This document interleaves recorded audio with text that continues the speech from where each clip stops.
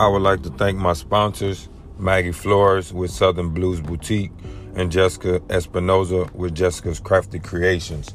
They both can do some very nice work, so y'all go like and follow their page, and please support small businesses.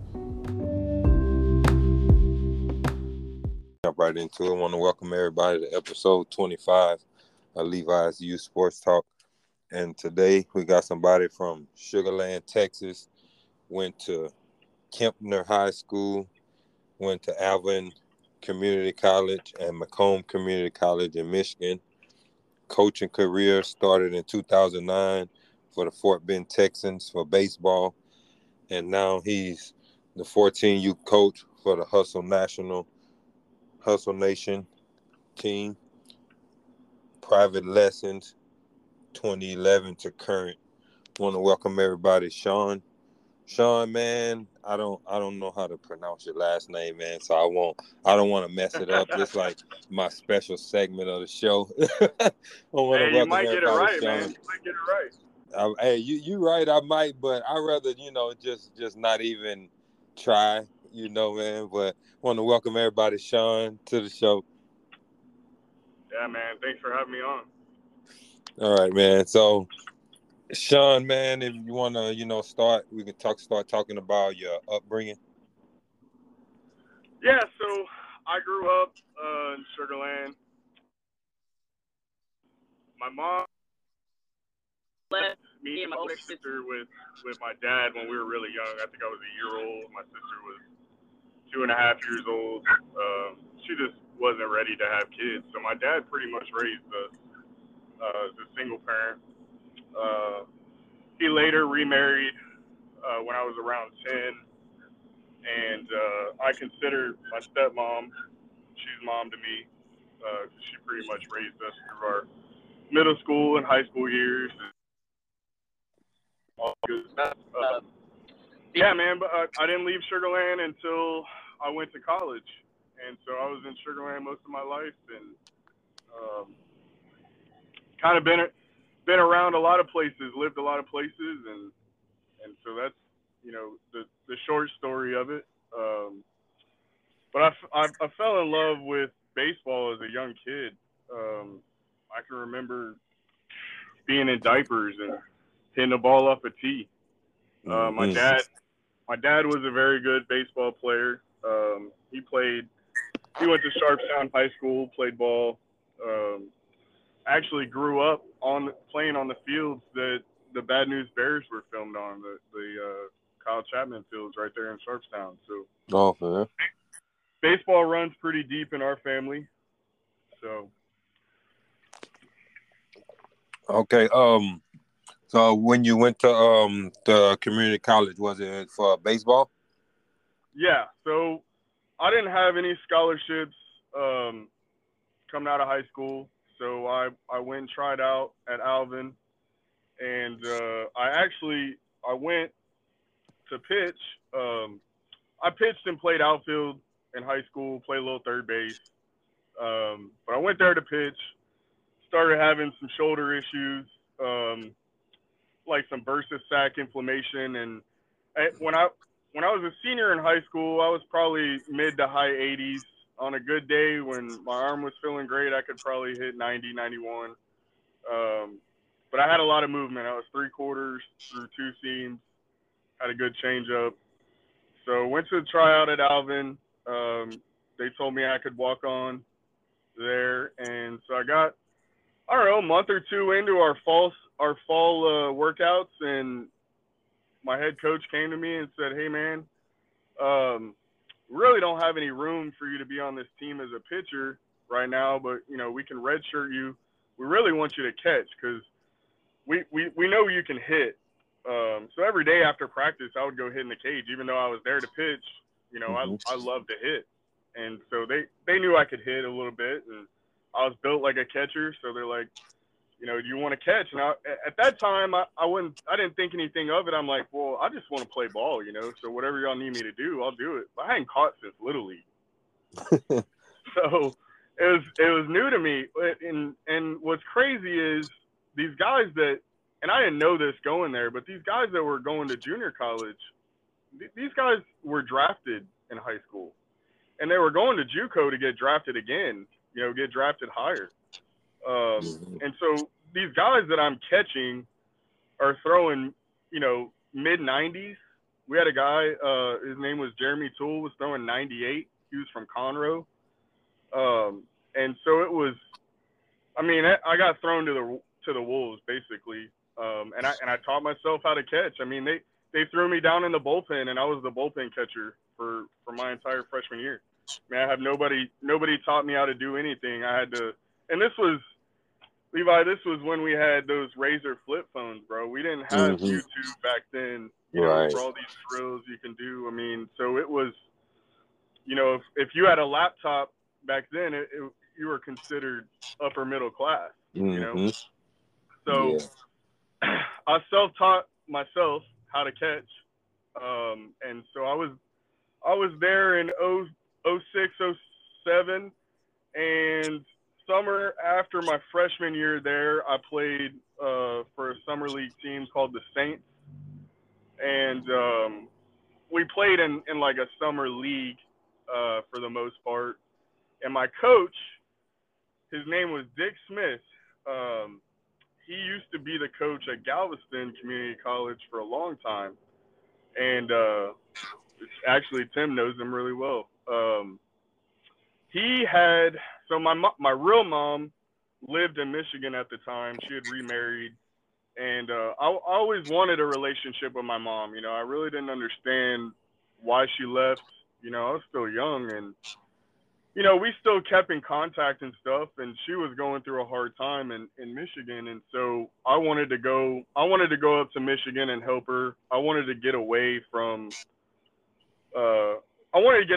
Texas for a while and experience something new. Well, it just so happens that Dick Smith, my summer league coach, had some connections in Michigan and lined me up with Macomb to go do a tryout. So I flew up there, did my tryout as a catcher, and they ended up giving me a scholarship to play there. Okay. Which is crazy, man. Like, I hadn't really caught in a meaningful game yet at this point. But my pop time was really good. And I actually figured out how to throw the ball a lot harder from behind the plate than I did in front of the plate. So went there, did that, and into our spring season, I got crossed up. We had Florida that was throwing high 90s. I called a slider. He threw a fastball across me up, broke my hand in 3 different places, and that basically ended my baseball career right there. I couldn't, after I was in a cast and rehabbed, I just couldn't catch anything over 80 miles an hour anymore without being in excruciating pain. So that was it for my playing career, and I came back home and decided I was going to coach. I didn't want to leave the game. Right. So come back home, get on with so I have a younger brother. He was playing for the Fort Bend Texans, and at that time they were owned by Dennis Carter. He played a little pro ball, and his assistant at the time is Brian Williams, who pitched for the Astros for a long time. Brian actually runs the Fort Bend Texans now. Dennis passed, but they knew that I just came home from college ball, and they needed, or they had a couple of teams that needed to staff up for opportunity, and that's kind of how I got my feet wet coaching. And I just started giving lessons on the side. So I ended up doing that for a couple of years, and then my parents told me I needed a real job, so I had to go into the real workforce for a while. I would still give lessons here and there on the side, but it wasn't anything like what I'm doing now or what I was doing, right out of college. Okay. But then when my daughter started playing, which is really what got me back into coaching and deep into giving lessons again. you don't realize how much you missed it until you come back. Mm-hmm. Yeah, I didn't realize how fun it was until my kids started playing. To me, it was a boring sport. Yeah, I mean it. I tell you what, I enjoy more than I do baseball, man, because the game is so much faster. Mm-hmm. I mean, the girls have it. The girls have it way harder than the boys, man. Like being around it, and it's the girls.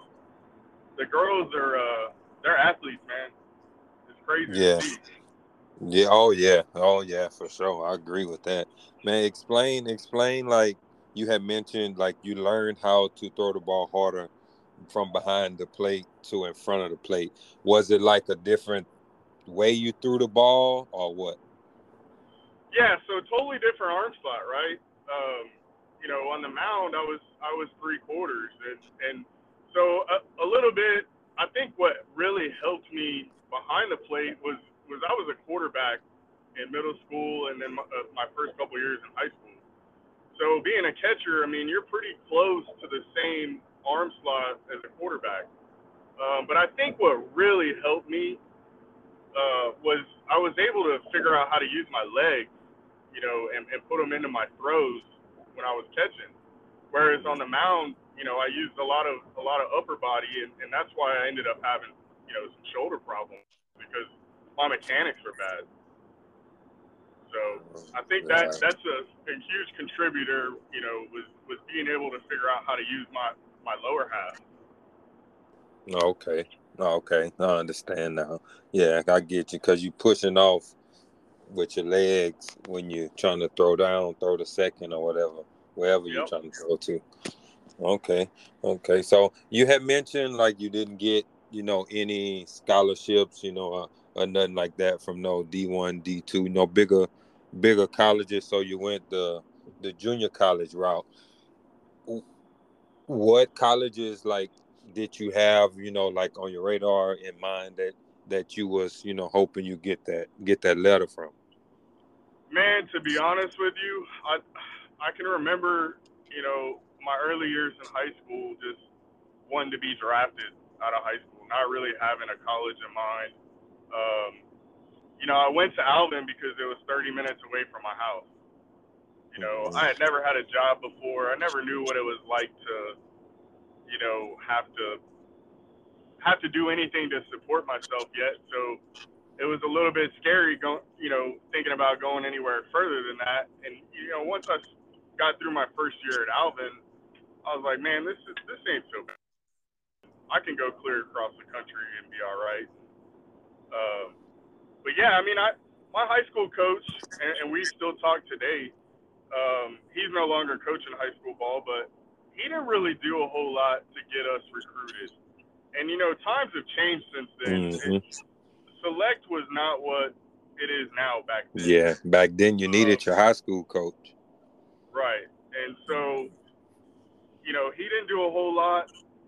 He was only in when I was on varsity, the first year I played for him, he was in his third year as a head coach. So he still had a learning curve as far as recruiting and all that stuff goes. And we had a few guys that ended up going and playing at TCU. And one of them, his name was Tyler Lockwood. He was a senior with me. We grew up together. TCU ended up getting a few more guys from my high school just by coming to watch him play. Um, so that's kind of how recruiting went back then, and then it changed, man. Now most of the recruiting is done on the weekends. Oh yeah. It's Mm-hmm. on these select teams. So, which is something that I'm working through right now with my 14U group as we get into the fall, going up to 16U. It's going to change our schedule a little bit. We're not going to be looking at the same tournaments we played in this year. We're going to be looking at showcase events and camps. Mm-hmm. Not skills camps, but college recruiting camps. So things have changed, man, and I think it's for the better. Um, there's a lot more exposure out there now than there was back then. Back We then, we yeah. didn't we had Facebook back then, right? and that was the only thing we really had. Now these kids have Twitter and Instagram and Facebook and TikTok. Well, I mean, they have so many avenues. We had MySpace. You're right. We had MySpace before Facebook. Yeah, it was MySpace. Yeah. Yeah, I mean, we had to put together highlight tapes, you know, and that was something that you had to know somebody that was good at stuff like that to even, you know, even get it done. Do on your phone back then. Yeah. You know, so Right. I think I didn't really, you know, I only went to college because I wanted to play baseball. I didn't really care. I didn't really care about a degree. I wasn't there, you know, for school. I wish my mindset was a little bit different. You know, not, if I knew then what I know now, I think things would have been a lot different. But I was really there to play ball, and so I did the minimum at school because I knew I had to do that to be on the field, and it, you know, so I didn't have a college or colleges in mind. I just knew that was close. And come to find out, man, so we were in the same conference as San Jack, and there was a lot of guys on that San Jack roster that ended up playing pro ball and or, you know, going to a D1 from there. I mean, we were in a tough conference. So it was a good experience. Right. So what's something that you could have done better, like to make yourself a better player? Man, I would have spent a lot more time taking care of my body.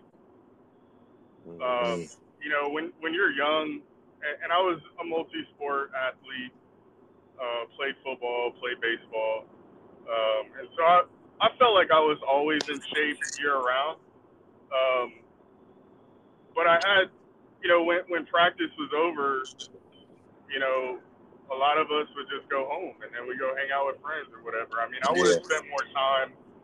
I would have spent more time on my body, and then I would have spent more time, you know, either watching film or in the cages.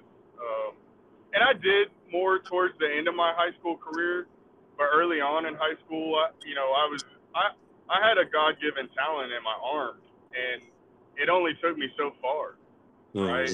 Got to my junior year, and guys start catching, and so that's kind of something that you don't think about when you're 16, 17 years old. You know, you just think you're Superman, and injuries only happen to everybody else, right? And so I tore my hamstring twice in high school, and it was due to not stretching properly. You know, and so that's a big thing that I push with my girls, especially at their age, because they're growing right now. So it's very important to stretch. So I wish I would have spent more time on my body. You know, and I probably, and it, you know, that's not to say that I probably still wouldn't in you know, in my career that way, but I think I probably would have had some more doors open. So I would say that's probably it. Okay, so like you know, training these different kids, you know, old. What's the age limit? Like you start them as young as they come until when or what? I try not to really work with kids that are less than or younger than 8 or 9. Okay. Just for the simple fact that they don't really understand. There's a disconnect between their brain and their bodies, and they don't understand. You know, you can tell them, "Hey, I need you to move your body," or you show them, "I need you to move your body in this way here," right? And when you start getting younger than 8 or 9, it's understand how to do that, and you know, so you can do a lot of basic stuff with them, but you can't really get too technical. And also, I think you don't really need to do that at that age. I think that's more of an age where they find out if they're going to have fun playing this sport, right? Because once you start training like that into personal lessons, it's not just fun anymore, man. It's kind of like a job. Yeah. Oh, you yeah. know, and you have to treat it that way when you step into the cage. I mean, and I think too, the younger kids, they go to school all day and then they come to a lesson and their brain is just, It's kind of all over the shot place, at them. right? Yeah. Yeah. So I tell all my clients, that have young kids that come to me, they ask me, well, should we do an hour, or should we come twice a week, or should we come every week? And I just tell them, like, look, let's get through today. Usually I don't like to do hitting lessons for more than 30 minutes, even with the older girls. Like, let's get your work in, let's get it done, and then we move on, because anything after 30 minutes, fatigue starts to set in, and now we're creating bad habits, right? So Mm-hmm. with the younger kids, I always tell them, ask them how they feel after their lesson on the car ride home. If they want to come back next week, let's do it next week. Do I think they need to come twice a week right now? Probably not, right? Twice a week, 3 times a week, that's more for the older girls that we're trying to fine tune something. Mm-hmm. And they're trying to stay sharp, right? And even then, during, when they're in season, you really don't want to do a whole lot, right? Because they're already getting their reps at high school. They're already, doing that stuff there. So it's more of an off season. We'll ramp it up a little bit, but Okay. And like, so the 8, 9-year-olds, do you teach them the same thing as you teach the 14, 16-year-olds? yeah. Well, sometimes. So with the younger group, I tend to spread them out as far as hitting.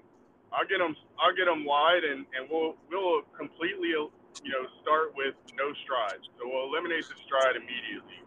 A lot of young kids think that stride is where the power comes from, and that's not the case. Your step and your stride is strictly timing, right? So Mm-hmm. with the young group, I basically, what I like to call is a two strike approach. We just work on turning the hips and getting our top hand staying inside the ball. And I'll do it a lot with my older girls too. We'll do half of our lesson and nothing strike approach, and then towards the end we'll get the stride going. Um, and I'm a firm believer in, and when a kid is struggling at the plate, you just get into the two strike approach, turn your hips, and throw your top hand. Simplify things a little bit. And Okay. as they get older, like I have a 10-year-old that's on the 2013 season. We add the stride back in, right? When they understand what it means and when to get it up and when to get it down. Mm-hmm. Gotcha. Okay. And that kind of goes into another question, like relating to each girl differently. Like how do you go about that? Yeah. So what's crazy about the girls, man, is one week they'll be able to do something, and then the next week they can't figure out how to do it because their bodies are always changing, right? So Mm-hmm. each girl is a individual case. Where I look at them, and we try to focus on where we're struggling the most, whether it's our getting separation before we start our swing, or getting the back foot off the ground. I see a lot of girls that that back heel never leaves the ground, right? So what does that mean? That means their hips aren't getting through. So a lot of my focus is on the lower half. A lot of kids don't know how to use their lower half. They just swing in Mm-hmm. their arms, and getting them to understand that you don't need to worry about taking the barrel to the ball. We need to focus on your hands, because the barrel is going to follow what your hands do, right? Mm-hmm. So it Yeah. is a case by case, deal with each athlete. The older girls, a lot of them come to me with they already have their swing, right? Some of them more talented than others, and so we're just Mm-hmm. tweaking minor things, or we're keeping them sharp. It's not a full makeover to their swing, right? So, and then sometimes I'll get a kid that has no idea what they're doing, and we just start from the beginning, and we work our way through it slowly. Okay.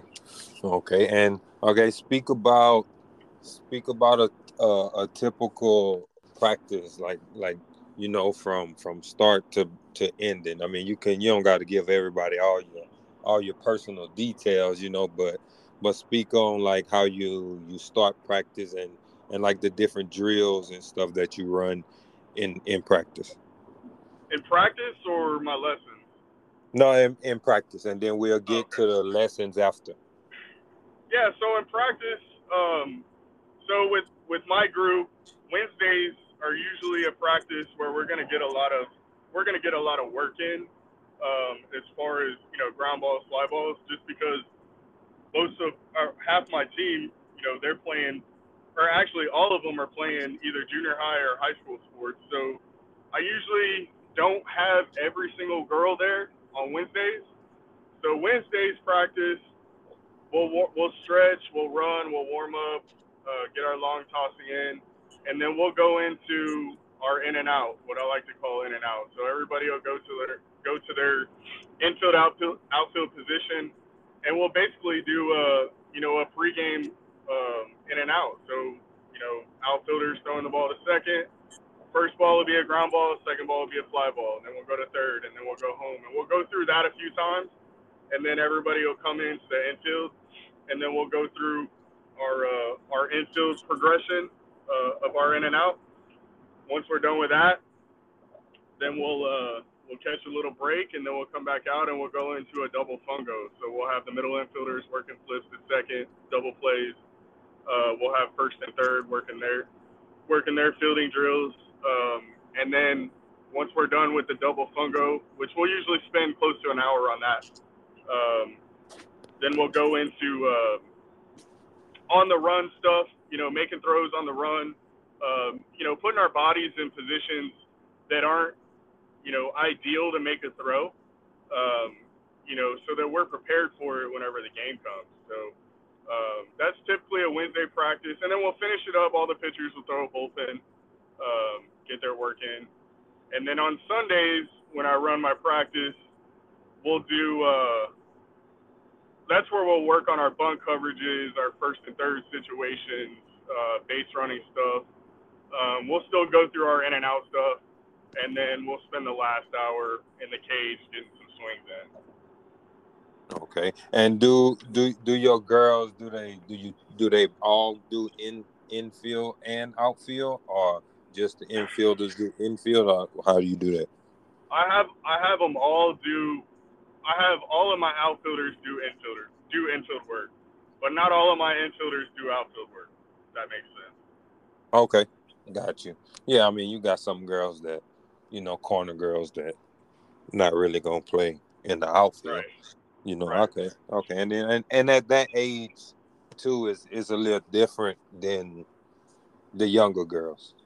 Yeah, they have an idea of where they're gonna play at in high school or in college at that point. Right. Yeah. Okay. And so when you got into training, it was just baseball at the beginning, or was it both baseball and softball? Just baseball. Okay. And go ahead and break down like a typical start off training of hitting training, like for a beginner. Yeah, so for a beginner, we'll spend most of our time on the tee. I'll have the first part of my focus will be on the top hand, doing some top hand drills, and then once we get through the top hand drills, then we'll work on the lower half, getting our hips turned, back heel up to the sky, and then towards the end we'll put everything together, right? So I don't do a whole lot of front toss, or what I like to call live BP with the beginner. Work into that, after a few lessons, but I don't typically pitch to them yet.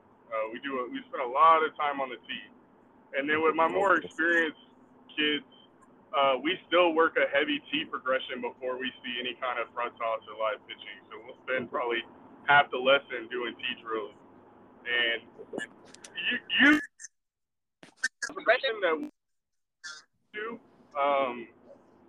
But a lot of my older girls, most of them play for me, so I get to see what they're going through on the weekends, right? So I'll have a plan when we get into our lesson the next week on what I want to work on with my own eyes and what we've watched on video. And so we might change something up, do a different drill week to week based on, where we need to focus. So, but lots of tee work, man, and it gets boring, but I can't stress that enough. And I'll tell you a story real quick. When I was coaching with the Fort Bend Texans, our 17th team, they used to practice at Kincaid High School. Well, at the time, Lance Berkman lived across the street, so he had access to the Kincaid cages. They were indoors, but they were covered. I mean, it was a beautiful facility. And his wife and him would walk over there every single day, and I would watch this guy hit 500 balls off the tee. His wife would sit on a chair, put a ball on the tee for him, and he'd hit. And he would hit 500 balls off the tee. And I thought to myself, like, and this is me out of college. I'm like, man, we never spent tee that had a career. And so it's important, man. That's crazy. But that's I mean, the tee is, I mean, if you can hit off a tee, that's where you get your swing good down pat. That's, I mean, at least that's what I learned, So it's where you if you feel got everything. professionals, okay. So you got professionals hitting off the tee, then the young ones shouldn't have a problem at all hitting off the tee. Absolutely. Yeah. Absolutely. I was watching the pregame show before the Yankees game yesterday, and Aaron Judge was going through his tee progression when they were doing their pregame show, and a lot of the stuff that guy's doing is stuff that we work on in the cage, and it's cool to see that the guys at the highest level are doing that and that they believe in it. So for all the young kids watching that, man, it should be a heavy part of your workout when you get in the cage. Yeah. Speak on the difference from going from 12U to 14U. Man, so I didn't get to see this group in 12U. This is my first year with them.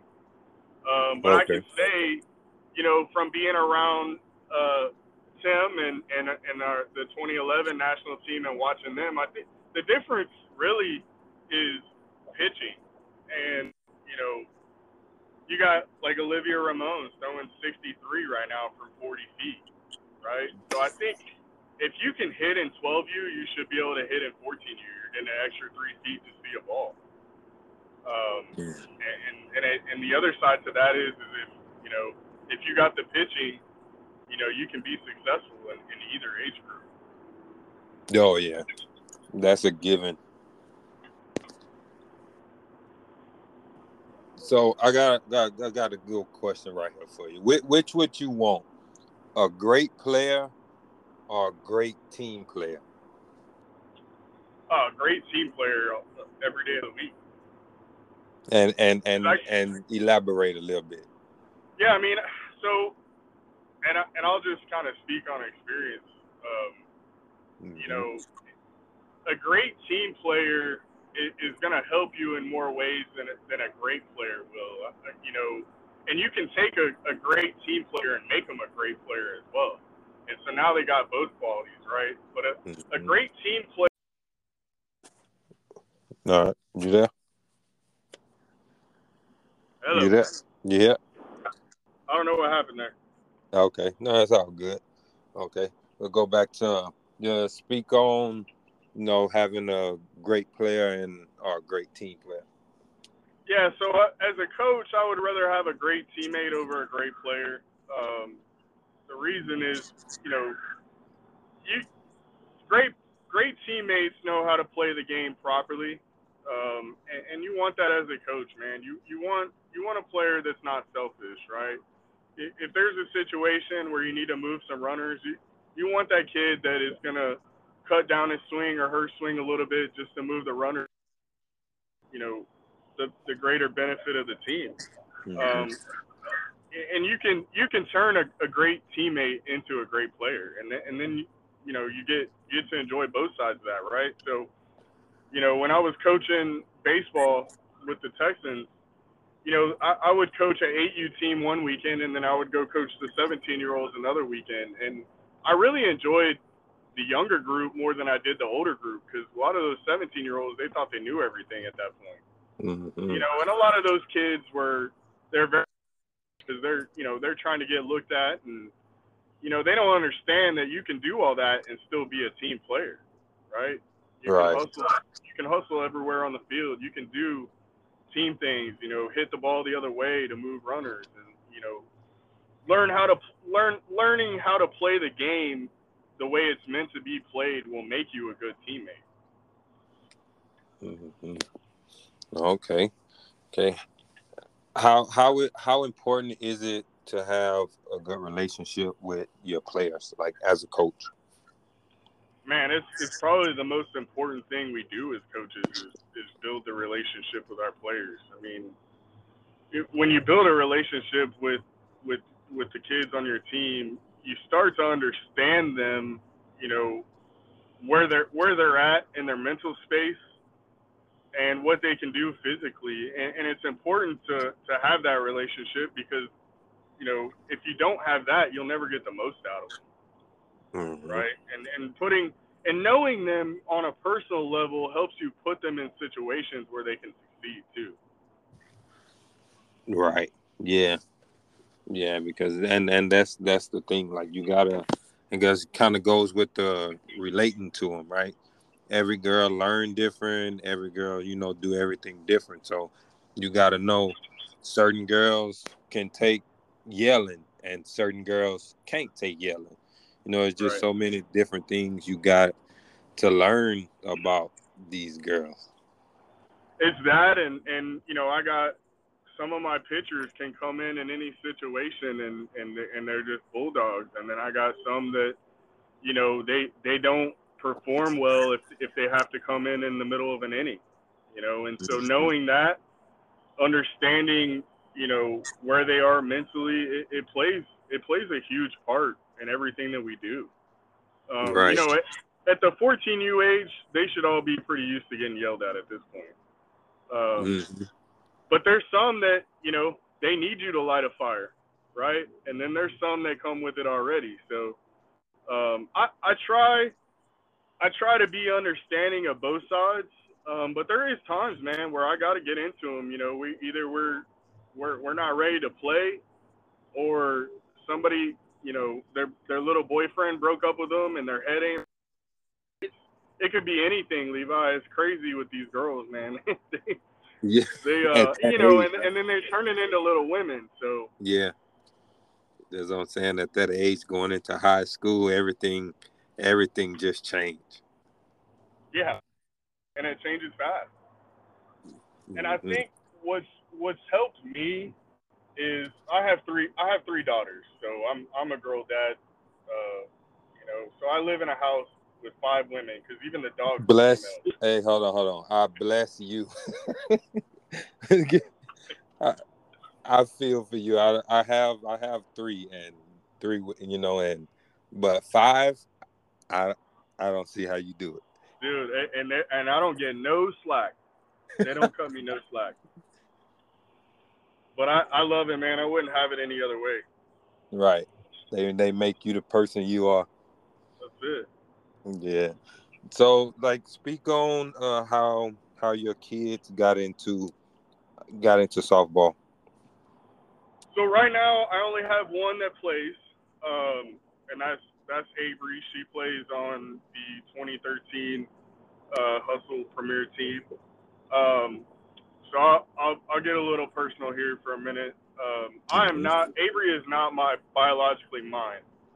Her dad didn't want anything to do with her when she was really young, and so years ago, then I became dad, and so I got her into softball, and it started in rec, and she loved it, and it brought us closer, man, because in Hmm. the beginning, I had a daughter from a previous relationship, and then my wife had Avery, and my daughter lives with her mom for the most part, and then I get my visitation with her, and so it was Avery filled that void for me. because it's painful not having your kids with you every day. Oh And yeah. so we bonded over softball, and it brought us extremely close. And I'm who she knows as dad, and I wouldn't trade that kid for the world. Mm-hmm. My other one, my daughter Ava from my previous marriage, she does cheerleading competitively. So I got one in cheer, and then I got one in select softball. So you can imagine what the amount of money that we have to spend a year. No, yeah. Because I And, mean, and I and know, actually softball is cheaper, man, which is crazy. and I was about to say, I'm like, I know softball is expensive, but I've heard how expensive the cheerleading is. Yeah, it's unreal expensive. And then I Man. got the baby. She's 3, so she's not playing yet, but she's already hitting off the tee. Okay. Okay, So so she already going through hitting lessons already. yeah, well, it's listening to her, right? She makes me put the ball on the tee, and She know exactly what to do already, right? oh yeah. What's some good advice you would give to a kid like yourself, like a kid that has no offers? A kid that has no what? No offers. Like Man, no college offers. I would say don't give up. I mean, you're gonna if you don't have if you're in a position to get offers and you don't have any yet, then you need to spend more time working on your craft, right? Finding ways to get better every day, and then collecting video is a big thing right now for recruiting. I mean, if you got a ton of video on yourself, the kids have the luxury of social media now with Twitter, and they can tag these college coaches, and so they can get out in front of them that way. Go to as many showcase camps, exposure camps that you can go to. There's a man. The internet has so much stuff you can do to get yourself seen now. But I would say if you don't have offers and you're at a point in your career where you should be getting offers, you got to double your workload a little bit.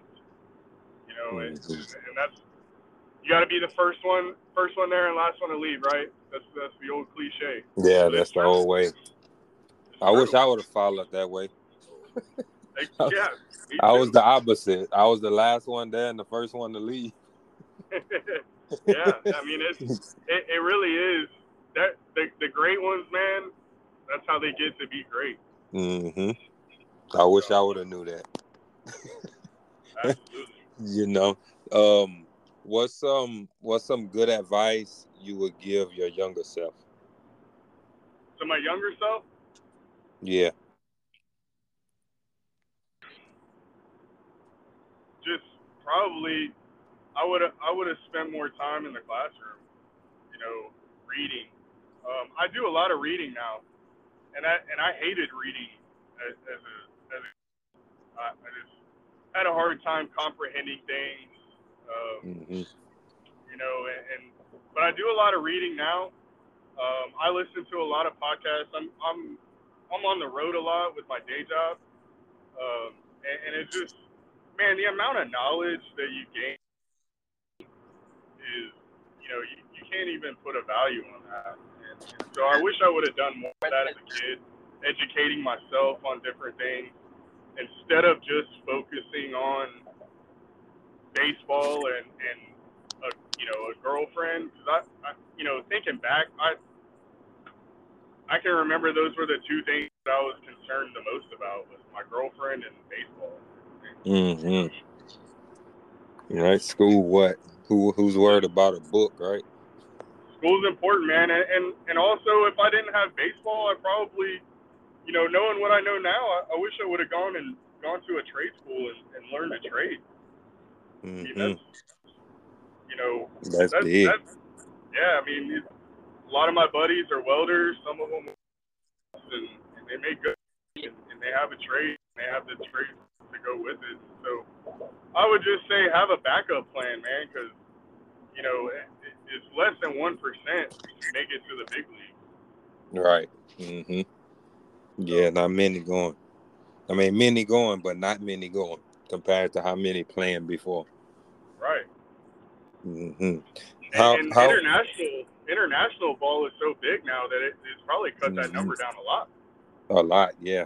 So it just even less people on this side making it because of all the ones that's getting, but they just getting better, and they're getting better in all sports, right? Yep. Like, so it's just so different. Like you look at the NBA and you have all the top people, and none of them is from America. So it's just the way everything is evolving now. It's just different. Absolutely. So how important is it for players to be vocal on the field? Man, I talk about this a lot with my girls, especially the old. I have a couple of older ones that are freshmen in high school, and I think it's extremely important from coming from them to the younger group, um, and leadership comes in many forms, right? You can lead by example, and you can be vocal. You can be a vocal leader, but the ones that are great leaders do both. And so it's important to be vocal, but it's also important to lead by example with your actions as well, because it's one thing to bark orders and tell somebody to do something, and then just Mm-hmm. look at you like, well, you don't do that, right? Well, that's not a leader. A leader is Right. somebody that can lead vocally, but they also, they're practicing what they preach. They're in the grind with you, doing it with you, and they're there with you every step of the way. And so there's good vocal and there's bad vocal, man. I mean, I tell my girls all the time, if you're gonna say something, it needs to be with a purpose, right? It can't Mm-hmm. be something negative, and the negative stuff from the coaching staff, we try to always follow it up with a positive. We don't want the negative thing to be the last thing in their brain. Right. Yeah. You know, That's like ending a pitching lessons with a ball, right? exactly. Mm-hmm. That's exactly So right. yeah. So like being a leader, right? Like speak on like things like a leader. Just speak off of your team, like a leader. Like how do they approach practices, games, and stuff like that? Well, I think, and I'm still trying to find that leader on my team. Um, and helping. So I got two older girls, Jade and Avery, on my team, and I'm constantly having conversations with them about this, and I'm telling them like, listen, these younger girls, y'all may not think it, but they're watching what y'all do. So when we're warming up, we're stretching or we're running or we're doing whatever. Like, I need y'all to make sure that you're doing everything 100%. Don't ever cut a corner, because the Mm-hmm. moment you cut a corner, they're gonna see that and they're gonna think it's okay. Well, you got to take on that responsibility, and that responsibility is huge. Oh And yeah. that, but when you're in a position like that, like as a senior in high school, for me, we had a couple of freshmen on our team, and what was cool is to see them when I came back a few years later, being leaders to the younger group that they were playing with, and so it is really gratifying to see that kind of leadership just passed down, and so Mm-hmm. it's important.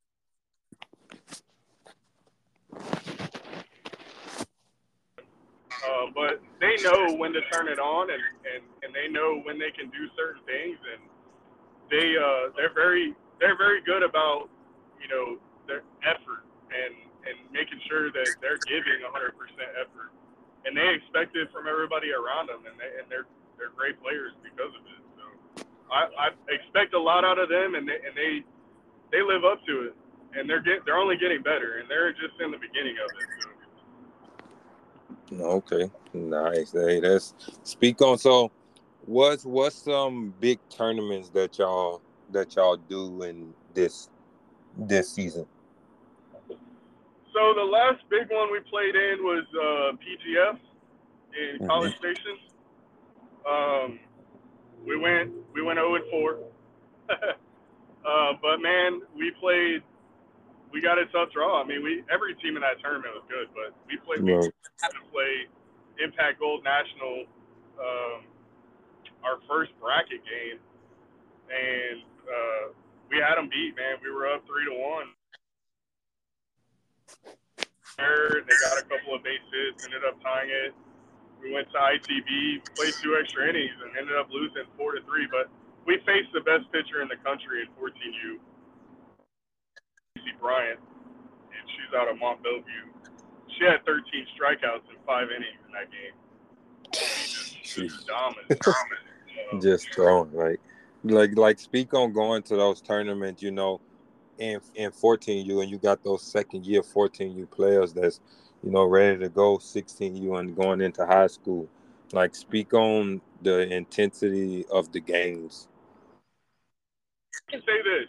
So we played in the fall. We played in a 16U, 18U tournament as 12 and 13-year-olds, and it's probably one of the best tournaments we've played in since I took over this team.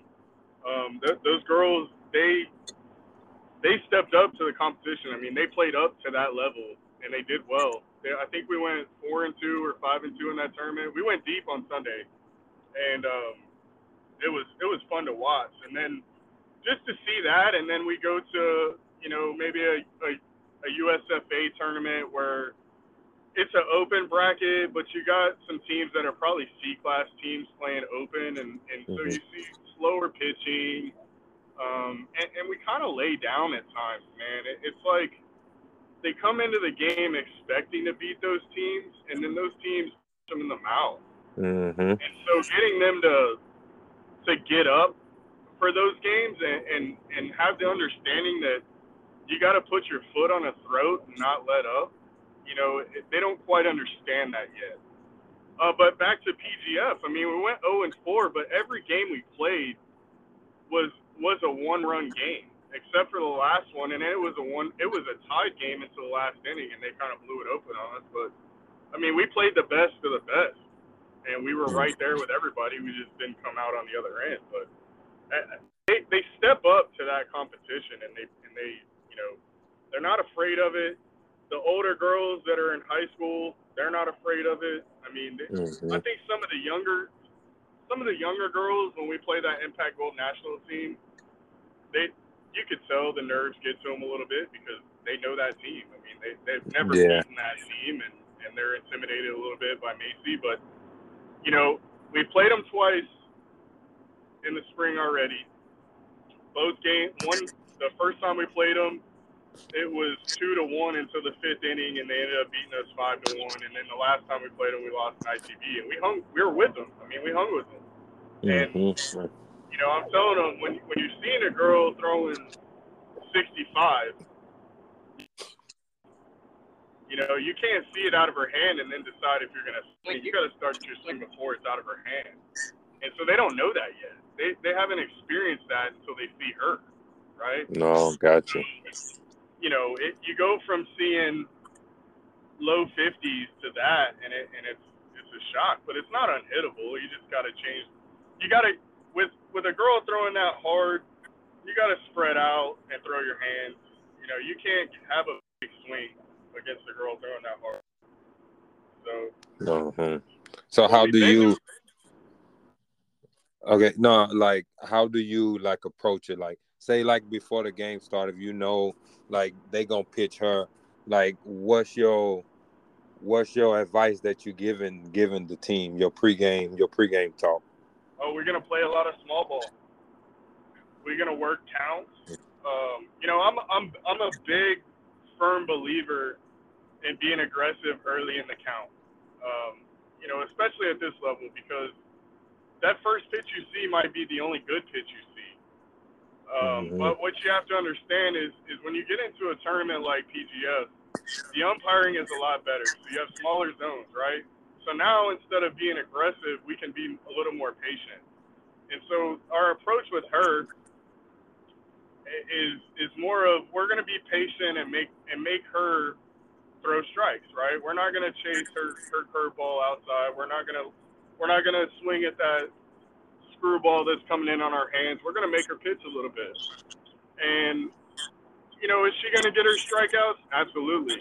Mm-hmm. But we're going to get some runners on base, and we're going to move them with bunts, or we're going to try and go the other way and move runners. And so small ball is really how you beat pitchers like that, because you're not going to win hitting gap to gap.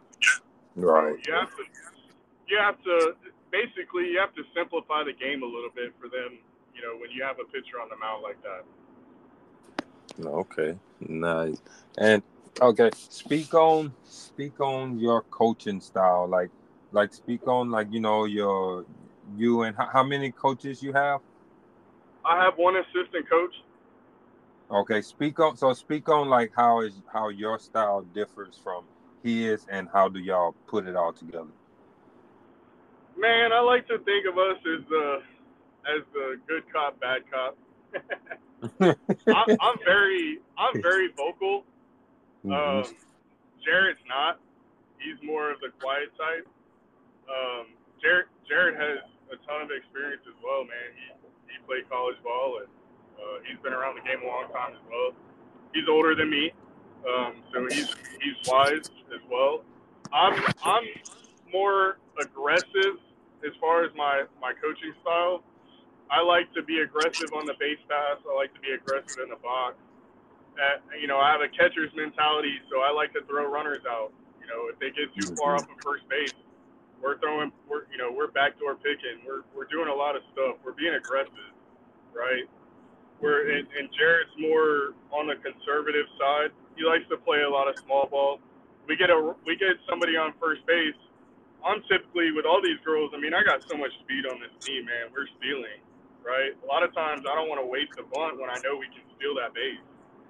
So I'm more on the side of we're going to steal this base, and he's on the other side of we're going to bunt this runner over. So that's just kind of, and we'll rotate, man. I'll coach third one inning, and then he'll coach third the next, and I'll go to first. And I think that's important, right? You change things up a little bit. There's things that he sees that I don't see. There's things I see that he doesn't see, and so we gel pretty well when it comes to that, and it works. Nice. That's good. That's good. That's good that y'all are able to, put it together.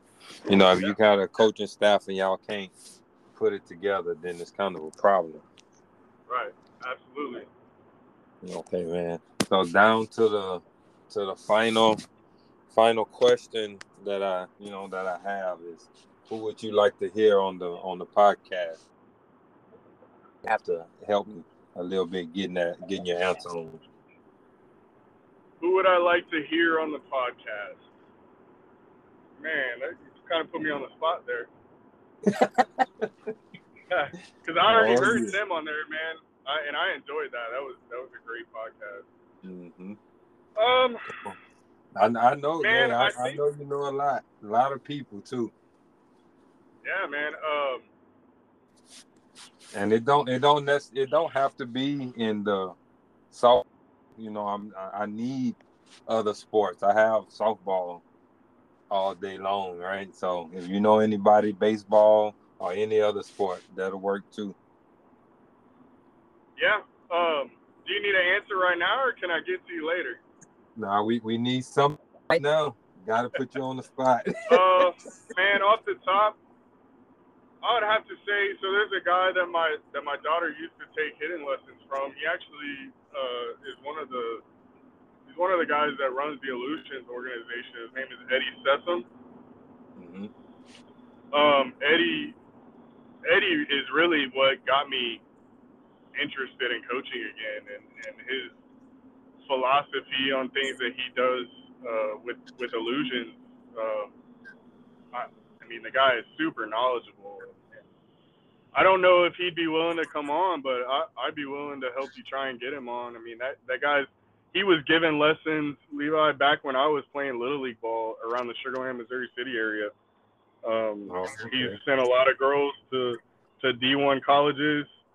I would say him, or also my next door neighbor. My next door neighbor is Caleb Hack. He's the varsity softball coach at Katy High School. Who's been there for over 30 years. Okay. That Hey, guy, that tell your guy has neighbor. he's got a lot of stories he could tell. Yeah, yeah, a whole lot, right? Oh yeah. Yep. So go ahead and tell your neighbor. If you want to send me his number, I'll send him a message too. That's how I Okay. do it. So you won't be having to do it all on your own. I'll send a message if you let him know, and I'll send the message. No problem. Okay. Yeah, we can do that. All right, man. I appreciate you for your time, man. Yeah, man. I appreciate you having me on. All right, man. We'll catch up. All right. All right. I thank my boy Mike Estrada for getting the logo right. So all my small business owners, if y'all need some logos, y'all hit up my boy Mike, man.